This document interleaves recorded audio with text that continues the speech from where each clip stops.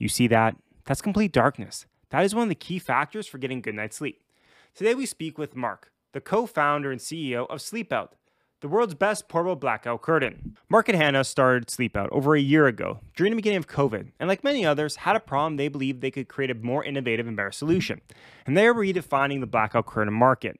Today's episode, we go over really some of the challenges that come with starting a business, especially starting a business with a partner, someone you see every single day, and really how you're able to separate work life from having a real life. As well, we go over some of the challenges of logistics and how we got into manufacturing. Both Mark and Hannah really come from a tech background. So how are they able to develop a consumer product? How are they able to market it and really grow the business from nothing to the success it is having today?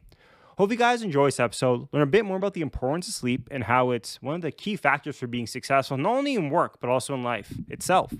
Enjoy the episode and please subscribe below. Hope you guys enjoy. I'm Mark Coombs. I'm the co-founder of Sleepout. And what Sleepout is, we're a portable blackout curtain company right now, but we actually have some other sleep products coming in. We've got some other ventures. I can't go too deep into those because we're filing provisional patents for them. But it's a business that was started during the pandemic with my partner and I, largely because of my own insomnia. So always been somebody who's super light sensitive and needed a blackout solution of my own as a renter, and kind of just we never could find one, hit a breaking point, and then just spent some of the pandemic inventing something while working at my software job regularly, and then ended up launching it, and it's taken off quite a bit from here. So that's a little bit of the background. Well, and I mean, like many others, like the COVID pandemic caused a lot of different changes. Do you already were you entrepreneurial in your past? Did you work on side projects? I don't know, I guess the term is now side hustles, or was this something new you went to explore during the pandemic times? I think the pandemic pushed a lot of people, including me, I'd always wanted to be more entrepreneurial. So I'm actually a lawyer and got pulled into a very early stage legal tech startup called Blue Jay Legal. And that's where a lot of the learnings for startups happened with me. But I'd run smaller businesses as a kid, like for landscaping and other things like that, but nothing really serious until the pandemic hit. Had a bunch of free time.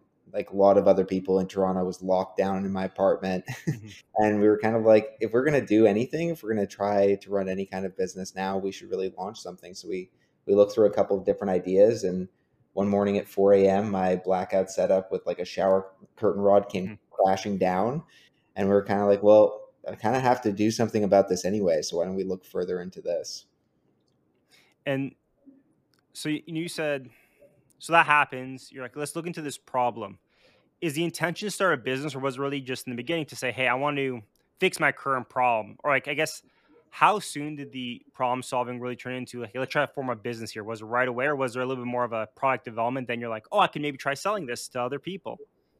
I think there was, yeah. So we knew it was our own problem. There was an analysis that we did where we looked at Amazon. If you get things like Jungle Scout or Helium 10, you can look at the sales rates of different Amazon products. And we bought a couple baby products because that's Mhm. what there were at this time. These portable blackout curtains were largely Oh, like mostly interesting. for babies and for Mhm. young kids. And we saw that they were actually selling really, really well, but they had awful reviews. And then we just decided to read a lot of the negative reviews, and then we realized that those negative reviews were like exactly what we were experiencing. They were Mhm. difficult to put up. They had light bleeds all over them. They'd fall down in the middle of the night. And so from there, we were like, okay, this is a problem. And obviously there's a Mhm. broader market than just us. Um, but from there, it was really, can we do this? Like, can we Mhm. actually build something that's better than this? And so we had no experience in product development other than us Mhm. both working in software. Um, and so we actually just ended up reaching out to people from like Shark Tank and Dragon's Den. We ended up reaching out to like 5 or 10 of those people who Mhm. had products that use suction cup applications. A few of them got on with us and just talked to us about where to start. And then from there, we kind of just worked with a prototyping firm here in Ontario for a while around suction cups, and just figured out that we could probably build like an industrial strength suction cup that would not fall down. Mhm. Um, It- wow. So I guess, so when it comes to developing the product, was it sounds like the suction cup was one of the big sticking, no pun intended, like one of the big sticking points. Like that seems a little more challenging than almost the blackout current itself. So it's just that suction cups tend to not be that good on the commercial goods just because they're not made to hold things, or kind of how did, or when you were trying to develop it yourself, you realized that things kept falling down. Like, how did you get Yeah. into this whole suction cup uh, So research? suction cups are actually a challenge in that when you're basing any kind of weight on them, they tend to Hmm. fall. So you think of the typical push-in suction cups when you Hmm. push it in, and these other curtains had like 50 of those. There are other innovations like Desk View or Vertiball Hmm. that use really powerful levered suction cups where you could put them onto a window. They wouldn't break the window, but you could put a lot of weight onto them. Like we saw some of these other applications, they were able to put, a whole Hmm. person on top of one of them. Oh wow. And so we talked to those people. We're like, okay, how does this work? How can we do this?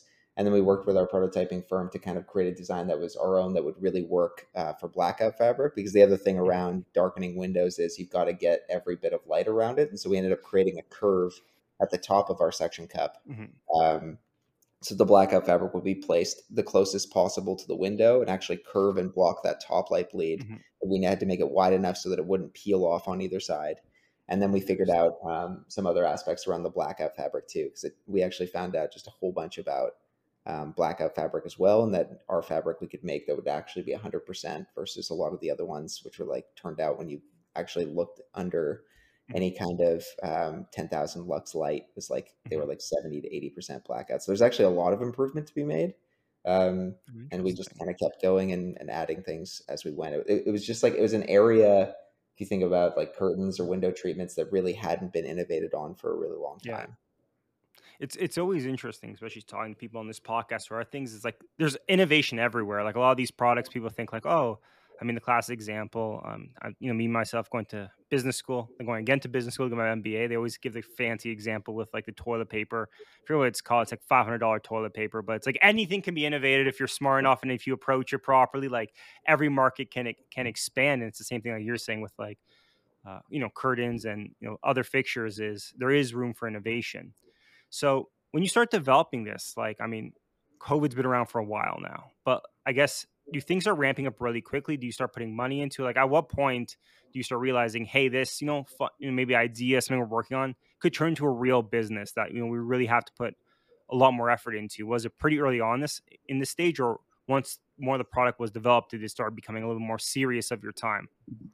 Yeah, I think the biggest leap is usually quitting jobs, especially we had Hmm. pretty high paying jobs. Like she worked at like Hannah, who's my partner, worked at Hmm. IBM, and I worked at another legal tech startup. And um, I think we got excited about it when we created our own prototypes that worked Hmm. well for us. Like we would remember, okay, we want to put this up every night. We want to take it with us. So that was Hmm. the first part. But I think we'd actually run some tests online through Facebook ads and Hotjar. So Hmm. we set up a landing page, and I was like, okay, I've got to see if we can actually generate a decent amount of income on this. So if we just put up Yeah. this landing page today, taking pictures of our product and maybe Hmm. splicing in some stuff that doesn't exist yet, and just hit add to cart, and we Hmm. can't actually take payments yet because we don't have product to sell. But Yeah. basically, put up a mock page, drove traffic to it, watched it through Hotjar, and just saw how many Hmm. people would buy. Like literally, if we launched this today, and the rates were good. Like it didn't cost us very much to acquire a customer. We realized like if we target the right audiences, it could work. And from then on, we were like, okay, I think we actually have something here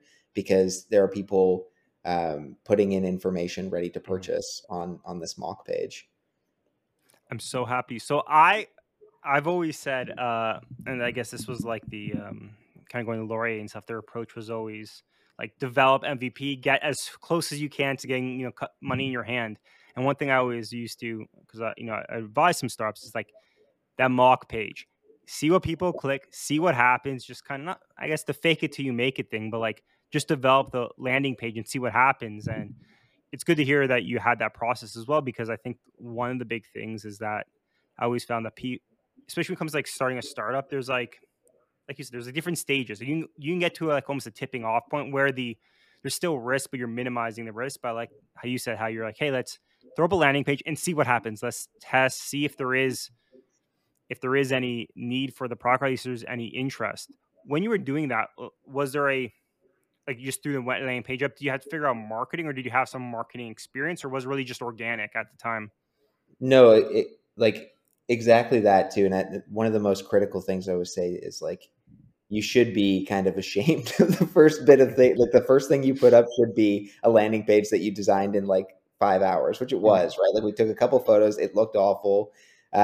We put it up, it had some language around it about what it Mhm. was, and then we went on Facebook and just drove some traffic to it for not very much money. But then even following that, like what we did to also validate Mhm. was we built prototypes with clay. Like we made the clay suction cup design, and we ended up Oh, selling those interesting. prototypes. And we told those people like, hey, like if you really hate this, like we'll give you your money back later. Yeah. But we sold them, and it was like scary because we are like, we've stitched a lot of this stuff Mhm. ourselves. We worked with George Brown College Mhm. in Toronto to do some stitching on some blackout fabric, but these clay suck, like it looked awful. Mhm. But we sold them, and only one person out of I think the six that we sold to ended up wanting their money back. The other people liked it so much. And by that point, we're like, Wow. okay, we can actually sell something here. And by the way, we did the exact same process with the next invention that we're Mhm. launching, where we sold this prototype that was like very. We went to our audience. We said, "You got to sign an NDA because we haven't filed a patent for this yet, Yeah. but we'll sell you this prototype for basically its costs and give us your feedback." And some people hated the prototype and gave us Mhm. a bunch of really valuable feedback, and other people said it was amazing. But I think the faster that you can get to that like actual validated Mhm. feedback, not talking to your friends and family or whoever is going to say, oh, it's a brilliant idea, go for it. As soon Mhm. as you can get to somebody and say like, okay, pay me $50 for this or $100 Yeah. for this, and they actually pay you money for that, that's the only real validation that you can have, I think, like Mhm. in any kind of business. And I think what you said right there is like make them pay you. I think one of the big sticking points a lot of people is they'll give their product away for free and they'll be like, well, there was no complaints. Like Yeah. people loved it. Or like, hey, like, yeah, I'll buy it. Like, oh, for sure I'd pay $100 for this. And then people are like, yeah, I have all these made up purchase orders. But then you're like, okay, when you go to collect, everyone's like, well, I'm not sure. So, what you were saying, where like make people pay you, and even if you, like you said, even if you think it's a little crappy, like, hey, this is not our best product, you have to just get that feedback. And if people put money in, they will for sure give you feedback because they're now financially involved, and they'll say, hey, I paid you $50 for this. This is crap. A, B, C, and D, and then at least you get that feedback. Where the family and friends is always like, love the idea. It's such Yeah. a great idea. Oh, great idea. Oh, and then you're like, okay, cool. Do you want to pay me? And they're like, well, no, I don't give you money. They're like, well, it's not, can't be that great then. So I think your approach to iteration makes a lot of sense, but also takes out the risk and also demystifies like, will people be willing to pay by actually getting people to pay? So you get some hype now. There's some interest. You know, this is a real business. How do you? I mean, it sounds like you're primarily from a little more of the tech background. How do you start manufacturing, looking into manufacturing? I feel that's like a whole spooky system. Do you look locally? Do you have to like look over? Like, how's that whole world come to be? Do you just start? How do you start on that adventure? Yeah, that was a lot of fun. Like we had to learn everything there, and Mhm. including the supply chain and freight and getting stuff moved. So that was just a lot of phone calls from people who were way ahead of Mhm. us. And I think that one of our biggest learnings too is entrepreneurs that are starting a new business is like people are willing to talk to you. Like people, like Mhm. we talked to both of the co-founders of Endy, who Mhm. just were willing to get on the phone with us. Like a bunch of these different companies, people were willing to help us out super early and really got us 6 months ahead just by talking to people who knew their stuff. Yeah, but in terms of actually manufacturing it, we did discuss with tons of Canadian Mhm. manufacturers to try to get it done here. The sad reality was that the like textile industry just doesn't even really exist in Canada anymore. Went to the States and it's almost gone there too. And to get the Mhm. certifications for the high level blackout that we wanted, we had to go overseas with it. And then you deal with the issues, right, of not actually being able to go, because one of the most important things if you're manufacturing in China is visiting your factory, right? You need to vet Mhm. everything that's going on, especially when you're making these huge purchase orders. We essentially got lucky and had a connection with an Mhm. amazing factory there. It was another entrepreneur, someone we'd connected with early on who had a similar product, who essentially kind of gave us contact to one of his factories. And Mhm. another person who'd been really long in the blackout industry who said, this is one of the best blackout factories in the world. And I shouldn't even be telling you their name, but here's their name. And like it was really purely networking that got us those Mhm. connections. Otherwise, we would be in a totally different stage right now. Like it would be, we'd be way slower. We wouldn't have our product out to market, and we definitely wouldn't have all the units that we have of it. It was really just calling people and trying to learn from them as fast as possible. I think I mean, that's always something you always hear is like network, have those coffee chats, have those coffee chats. And I think what's funny is it's like I always compare it to the example of like when people say like, how do you get in shape? The answer is like work out. It's like no, but like, give me the answer, like, be active. but it's like hard to do. Same with networking. I always find it's like people are like, how do you become successful, or at least how do you get more successful? They're always like, well, network, but they're like, but that's hard. Or that's the point, like making those phone calls.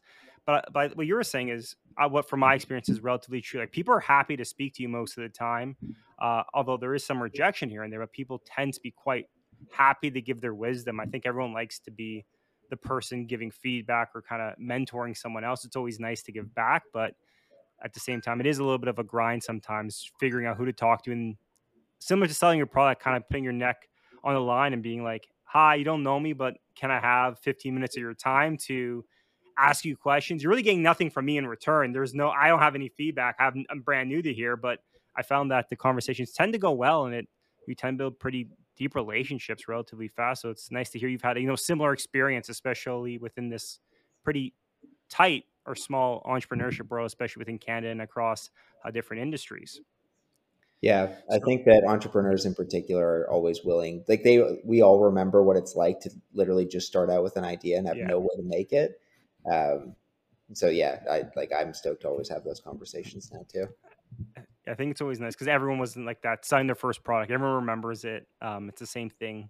I found like a lot students looking for jobs. It's like, hey, I'm a student looking for my first job. Everyone's been there, so everyone's like, I will talk to you. I remember that pain, trying to figure out how to get through the corporate world. So you you start developing so like I guess you said before, when developing this product, it was primarily on Amazon, really focused on the babies. Little, I guess, because they need to be darker, or at least easy for sleeping. Did you find that, was there a lot of education within the market, or was it something when describing your product to other people, everyone kind of understood the value and understood how I guess how it works makes sense, but like understood the value you're bringing with it, or was there some education you had to do with your initial customers to tell them kind of how is this better, or how does this impact sleep quality?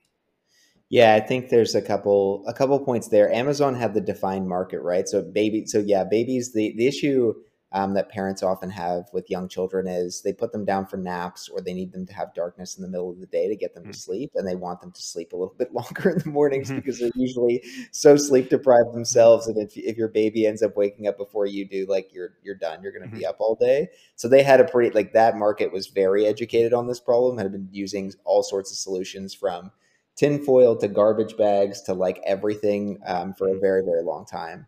Um, Similar with night shift workers. So my mom actually is a nurse who worked night shifts. So any third shift worker was also looking for some type of Mhm. solution to black out their room. They were well educated, and people who suffered from insomnia like me.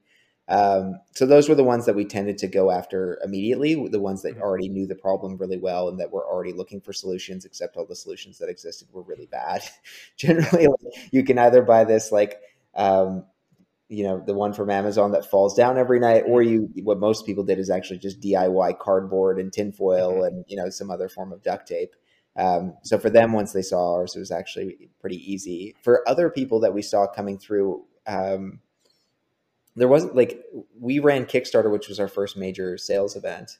Uh, and like a lot of people used it for use cases that we didn't even originally imagine, like people trying to block out light during Zoom calls during the pandemic, or people who were Mhm. like professional gamers trying to game in their room in the dark, or people who were actually working in movie sets that needed to darken areas. So that was cool to kind of Wow. learn about. But Mhm. I think our core markets are probably going to stay the same, at least for the next little bit, which Mhm. is really going to be around those parents and night shift workers and people suffering from sleep trouble. Mhm. It's always interesting when you develop a product, the use cases you never think of as the creator. Um, just because you always think like, oh, I developed a product. This is the market. This is, the need I'm trying to solve. Then you realize some products you see that the whole company shifts completely because they realize, oh, I'm solving a much bigger issue. Instead of, serving the 1% of this group, I can serve 99% of this bigger group. So it's always interesting learning from there. How, when developing the product though, from what it sounds like developing anything that can block out light has to be relatively thick. There's a lot of process to it. Was there a trade-off you had to look at, like the price versus, not quality, but price versus like usefulness or utility? Because I feel like, for $10,000 you can solve any problem, but for trying to get the price down, like how did you make that trade-off? Was there a point of like, hey, this is the minimum requirement we require, anything else is greater, or was there like a price point you were trying to fit in? Like was the price, was it Was it gone by value first, or was you looking for a price point you're trying to hit, or how did that kind of become to be? No, and we had different conversations with some pretty amazing people who are on Mhm. both sides of that. Like some people are just like, look, it's this product. Like so, generally the retailers or people that had worked in like kind of mass sales in store Mhm. were very much like, it's this type of product. It's got to be this price on this shelf, and you've got 3 seconds at that price. And they were very much like that. We'd also talked to a lot of e-commerce entrepreneurs who had done very well. So thinking about Endy and thinking about even like Hush Mhm. from just did a deal with Sleep Country recently. Yeah. We decided to focus really heavily on quality. Like we went with the best factory. We bought the best blackout fabric that you can Mhm. get. That's Oeko-Tex certified and Green Guard certified. It's actually like triple coated. Like you cannot get light through this at all. Um, and so far that's paid off. Like we want it to be known as when you buy from us, you get the best possible, and it's Mhm. worth the money. Um, could, we actually had a situation where we could have switched the fabric out and cut a lot of cost at the Mhm. bottom, and that just didn't feel right to us for what our brand was going to be Mhm. speaking about, especially when it came to like parents. And the thing, I think it's actually kind of paid off a lot. Like we're Mhm. getting just insane word of mouth about the fabric alone when people open it and feel how quality it is and actually like Yeah. put it up on their windows. And like a new market has opened up for us actually that we never thought would happen because our product is so like actually like you can take it anywhere and use it, which is Mhm. athletes. Like Hannah and I just decided one night right before the Olympics, it's like, okay, why don't we just DM a couple Olympians and see if they would want this before they go to Beijing? We ended up getting in touch with over 10 of them. And one of the Wow. captains of like the women's curling team like wrote us back, and she's like, I heard two of my teammates are getting a sleep out curtain. Like, can you get me one? We're like, yeah, we can get you one. We're gonna mail this next day and get it to you. So like this is just happening for us, right? Like Mhm. we're actually just getting into the athlete world as well. And Mhm. now we're talking to other professional athletes too. But I think had we tried to just cut back quality and been like, oh, our Mhm. market is this and they're going to be in this retail store. And so we want it to be $60. I think we would have missed out Yeah. on a bunch of other stuff. I think we wanted to go for the high quality play as Mhm. much as possible. And I think that's what's really cool with like developing e-commerce and even kind of the shift is that you can control now the price to some extent. Because if you're just going on the shelf, like you said, the distributors are like, hey, this is a $20 product. It's all on price because you have to move hundreds of thousands of units. So like we can't speak to your product any better. You have to be able to like the Walmart's like, hey, A and B, they are the same thing. The user is just going to choose, and it becomes very difficult. I've spoken to a lot of people, especially within surprisingly in Canada, everyone's in the a lot food industry is very big here as well. And Mhm. the whole thing is like a lot of these newer healthy products. The issue is shelf space because Yeah. they're healthier, they're more expensive. But how do you educate the consumer on why it's better? And that's always a big challenge if you can't go direct to consumer. Is how can you show your value for 2x the one be the product you're put beside, even though may not be the exact same thing, which is always a interesting challenge in the manufacturing world. So this is I get a little bit more of a I guess interesting or different question. Within the entrepreneurship world, there's always that better or for worse, that grinding mentality that sleep is for the weak. No one should sleep. Every entrepreneur I spoke to says, hey, the biggest thing to success is sleeping. Like you need your 8 hour. Some days are longer days, but like you need to sleep for long term success. How are I feel like having a company that especially ties into sleep. How is that conversation? Do you find it's a little bit of a misnomer or incorrect that entrepreneurs don't sleep, or do you think it's one of those things that as education and sleep science gets better, people start realizing that to be successful over long terms, you need more sleep within your life? Yeah, it's such a great question, and we have been lucky enough actually because we host sleep science events Mhm. regularly with actually some of the best researchers in North America on sleep, and so we had Dr. Michael Grandner on Mhm. and asked him something similar. He advises the U.S. Olympic team on sleep, Mhm. and he was just kind of he was pretty candid that he thinks that the whole Silicon Mhm. Valley like cut sleep for performance thing is like just categorically wrong. He's like, I'll put the studies in front of you on your decision making and your abilities, and like go ahead and skip sleep and do this polyphasic sleep and do take these pills and do all this stuff to Mhm. not sleep. But eventually, like the people that are sleeping the 8 hours are going to outperform you. I will Mhm. say the interesting thing on being on the entrepreneurial side of it, like while running a sleep company, is just like there is that huge call and drive to just like, why are we sleeping? We're launching Mhm. tomorrow. We shouldn't be sleeping. We shouldn't be. So it's easy to say get your 8 hours and you'll be smarter. And Hannah and I have to remind ourselves, even though we're surrounded by the sleep science, to do that. But there is a culture of, if you feel like you're not um, doing everything for your business, it's scary. And so it's something where I think it's just a cultural shift, and we all have to talk about it a bit more. And everybody has to be like, no, sleeping for 3 hours a day like isn't cool. It's not going to help you, and it's not really going to help anyone around you. Yeah, it's so interesting because it's one of those things like you talk to younger people, and I guess it's the same thing with age, though. You tend not to need as much. You still need as much sleep, you just don't sleep as much when you're younger. But then you talk to, I guess, more tenured entrepreneurs, and they're like, oh, yeah, like a lot of times it's interesting. They'll build into their schedules, like, hey, no meetings between here. I need to sleep, like my time off with my family. And you learn what I've learned is for a lot of people, like a highest level is like everything's very like controlled. Like, hey, family time now, sleep time now, like off my computer at this time. That sounds very robotic, but you learn to be efficient. Like you have to have some process and getting that rest, especially if there's travel or anything involved. I think it does burn you out incredibly. And it's such a misnomer. Like everyone's like, oh, like I'll need sleep. Or the classic, like you wake up at 5 a.m. or 4 a.m. every day, but you're going to bed at 8 p.m. So it doesn't make a big difference, but it's just cool to say you wake up super early, even though if you want to go to sleep at the same child as a small baby, funny enough. But yeah, so the business is growing. Things look to go well. When going from the corporate world to entrepreneurship, I know you touched on how typically one of the big stressors with an entrepreneur is that every minute you're not working, you feel like you're wasting to some extent. How are you able to manage that shift? And was there any things that were surprisingly easier than you thought being an entrepreneur versus kind of working the 9 to 5? And were there some things that were more challenging than you would ever expect? I think what you said right there is actually more challenging. Like the freedom is amazing and the ability to be creative and just Mhm. instantly implement your ideas. So you talk to a lot of entrepreneurs and they're people who might have gotten frustrated at a bigger company because they see efficiencies and they see ways to do things, but it's going to be 6 to 8 months before anything actually like that could ever get done at a company of a major size. And so to actually just be able to have an idea or a new strategy and execute on it that day is really empowering. I think the challenge, especially where Hannah and I are partners and live together and sleep together every night, has been how do we separate sleep out from our daily lives? And we're still working on that. Like we have different rules about when we can talk about it in the bedroom, or like can Mhm. we talk about it, at certain times of night, and because it really is all consuming in a good, and it's not in a bad way. Like we wake up Mhm. in the morning, we can't wait to wake up and get in front of the whiteboard, Mhm. but it's um, I th- you really are myopic like when you're doing this, and everything that you do goes into this, and it's rewarding, but it's also figuring out strategies to separate like a normal life, or Mhm. trying to have some semblance of normal with it. I think it's challenging for every entrepreneur who really cares about their business.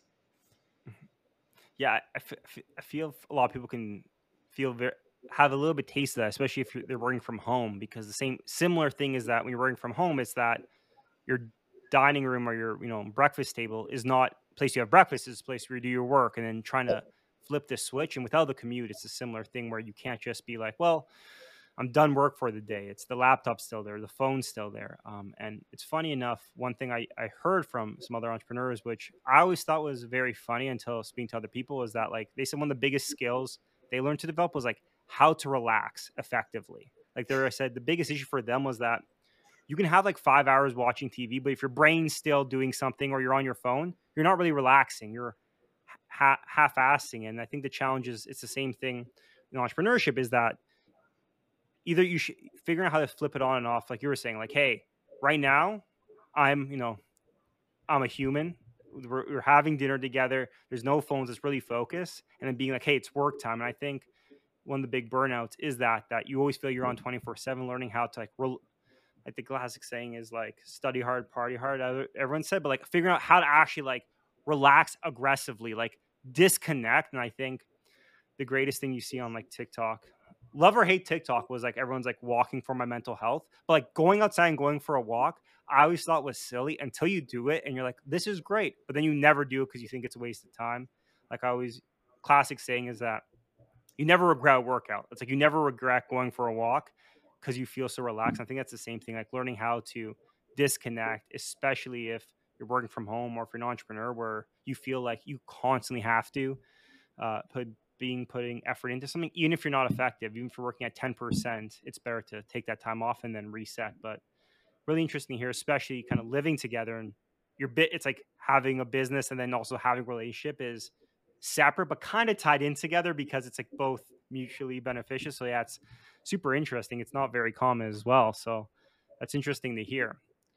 So I guess you had some success. Kind of what does the next stages look like? I know you said there are some other products you're developing, but like how do you foresee the next year or a few years and kind of the growth of Sleep Out and kind of expanding across? Yeah, I think it's been like the growth's been amazing and the word of mouth has been nuts. Like we were on Mhm. Instagram the other day and just saw somebody, it was a mom from the UK saying, "Oh, I can't believe you got one of those curtains. I can't wait till they open up here in the UK." And that was just surreal to us because Mhm. literally yeah, less than 1 year ago, Hannah was still working at her job. And now we've Yeah. gone through the development, the sales, and now we have thousands and thousands of these out globally. I Mhm. think when you think of growth, it's really there's two primary levers that I like to think about, which is like you're adding a sales channel or you're adding a new innovative product. Mhm. And so we'll continue to do that, right? So our next stages will probably be to go into new sales channels like retail. So we've just got the Mhm. e-commerce set up Yeah. now. We'll go into retail next.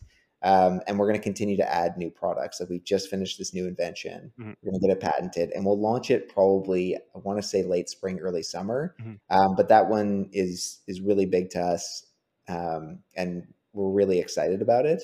And so I think that we'll look to continue to expand Sleep Out. We'll look to continue to grow the team, but it's really going to be around like I think that what differentiates our sleep brand is we don't just want to add like, I don't know, one nice fabric onto something. Mhm. We actually want to have patents for everything we make. Like we actually want to have innovative stuff every single time we do something. So um, it's been cool to actually just work with industrial designers and kind of Mhm. rethink the way things are done around either the bed or window treatments. And we're going to keep doing that for a long time. And I guess another question, because it's kind of interesting, because you started during COVID, and one of the big challenges with COVID was distribution and shipping and logistics. Because you kind of start at technically the worst time for logistics, like you can't buy a darn car, everything is out of stock. Is it getting better, or like was there challenges in the early days, or did you just assume that's how it always was, or was everyone like similar to the housing market now, where people are like, well, back in my day, like 2 years ago, it was much better, it was so much easier. Like, did you hear those war stories when you were starting, or was it not that difficult to really because that's kind of the only thing you knew at the time? Oh, for sure. It's definitely been difficult for us, like for everybody else. I mean, the Mhm. uncertainty around shipment times and when things are getting in and how clogged it is at customs. It looks Mhm. like it's getting better now than it was last year, but only slightly. We expect this to last for another Mhm. year. But I mean, on the good side of it is we've always had these crazy costs and stuff like this built Mhm. into our margins and these crazy lag times. So once that switches, like I'm excited for that. We've only ever had like the most extreme, difficult Mhm. shipping climate ever. So hopefully, like that'll go back to normal. We get Yeah. these like, oh, you ordered something and you actually get it, a month and a half later, and you Mhm. get it at 1/5 of the price. I think we'll do good with that if that shifts back that way. And if it doesn't, we're prepared for it. That's always interesting. It's like the one thing starting a business during COVID. It's like this. It's a little more difficult, especially for manufacturing, anything logistics. But if you can do it now, you can really do it when things are relatively back to normal. I get like don't it's only up from here to some extent, but I mean, super interesting story. Very, like you said, bringing in innovation to places that typically wouldn't have thought of. When people think of innovation, typically think of tech or something. You like really metaverse, like futuristic, but there's innovation everywhere in entrepreneurship and everything you do. I mean, other podcasts like food science, all these other topics that are kind of getting more and more exciting, and sleep being probably the hottest thing, especially with more literature coming out and big people speaking about the importance of sleep over the past few years, which sounds silly to me. I'm like, wait, we've been sleeping since we were a species, but now people are like, oh, sleep's good. Like this is beneficial. And I do think this is a growing market, as silly as it sounds, like sleep is like the future. But if people want to follow your story and kind of get more involved and pick up the product, what's the best social handles to check out and what's the website? Yeah, I think for our story, we're very active on LinkedIn. So I would Mhm, definitely say follow either myself or Hannah. We're constantly, we try to build in public and be as honest as we can, including all mhm. the craziness. So we talk about everything there. Sleepoutcurtains.com if people want to check out the product. And then we're like, if they want more product information, it's at Try Sleep Out on Instagram. But yeah, I would love for people to follow along the journey on LinkedIn. It's very cool. And thank you for having me, Brendan.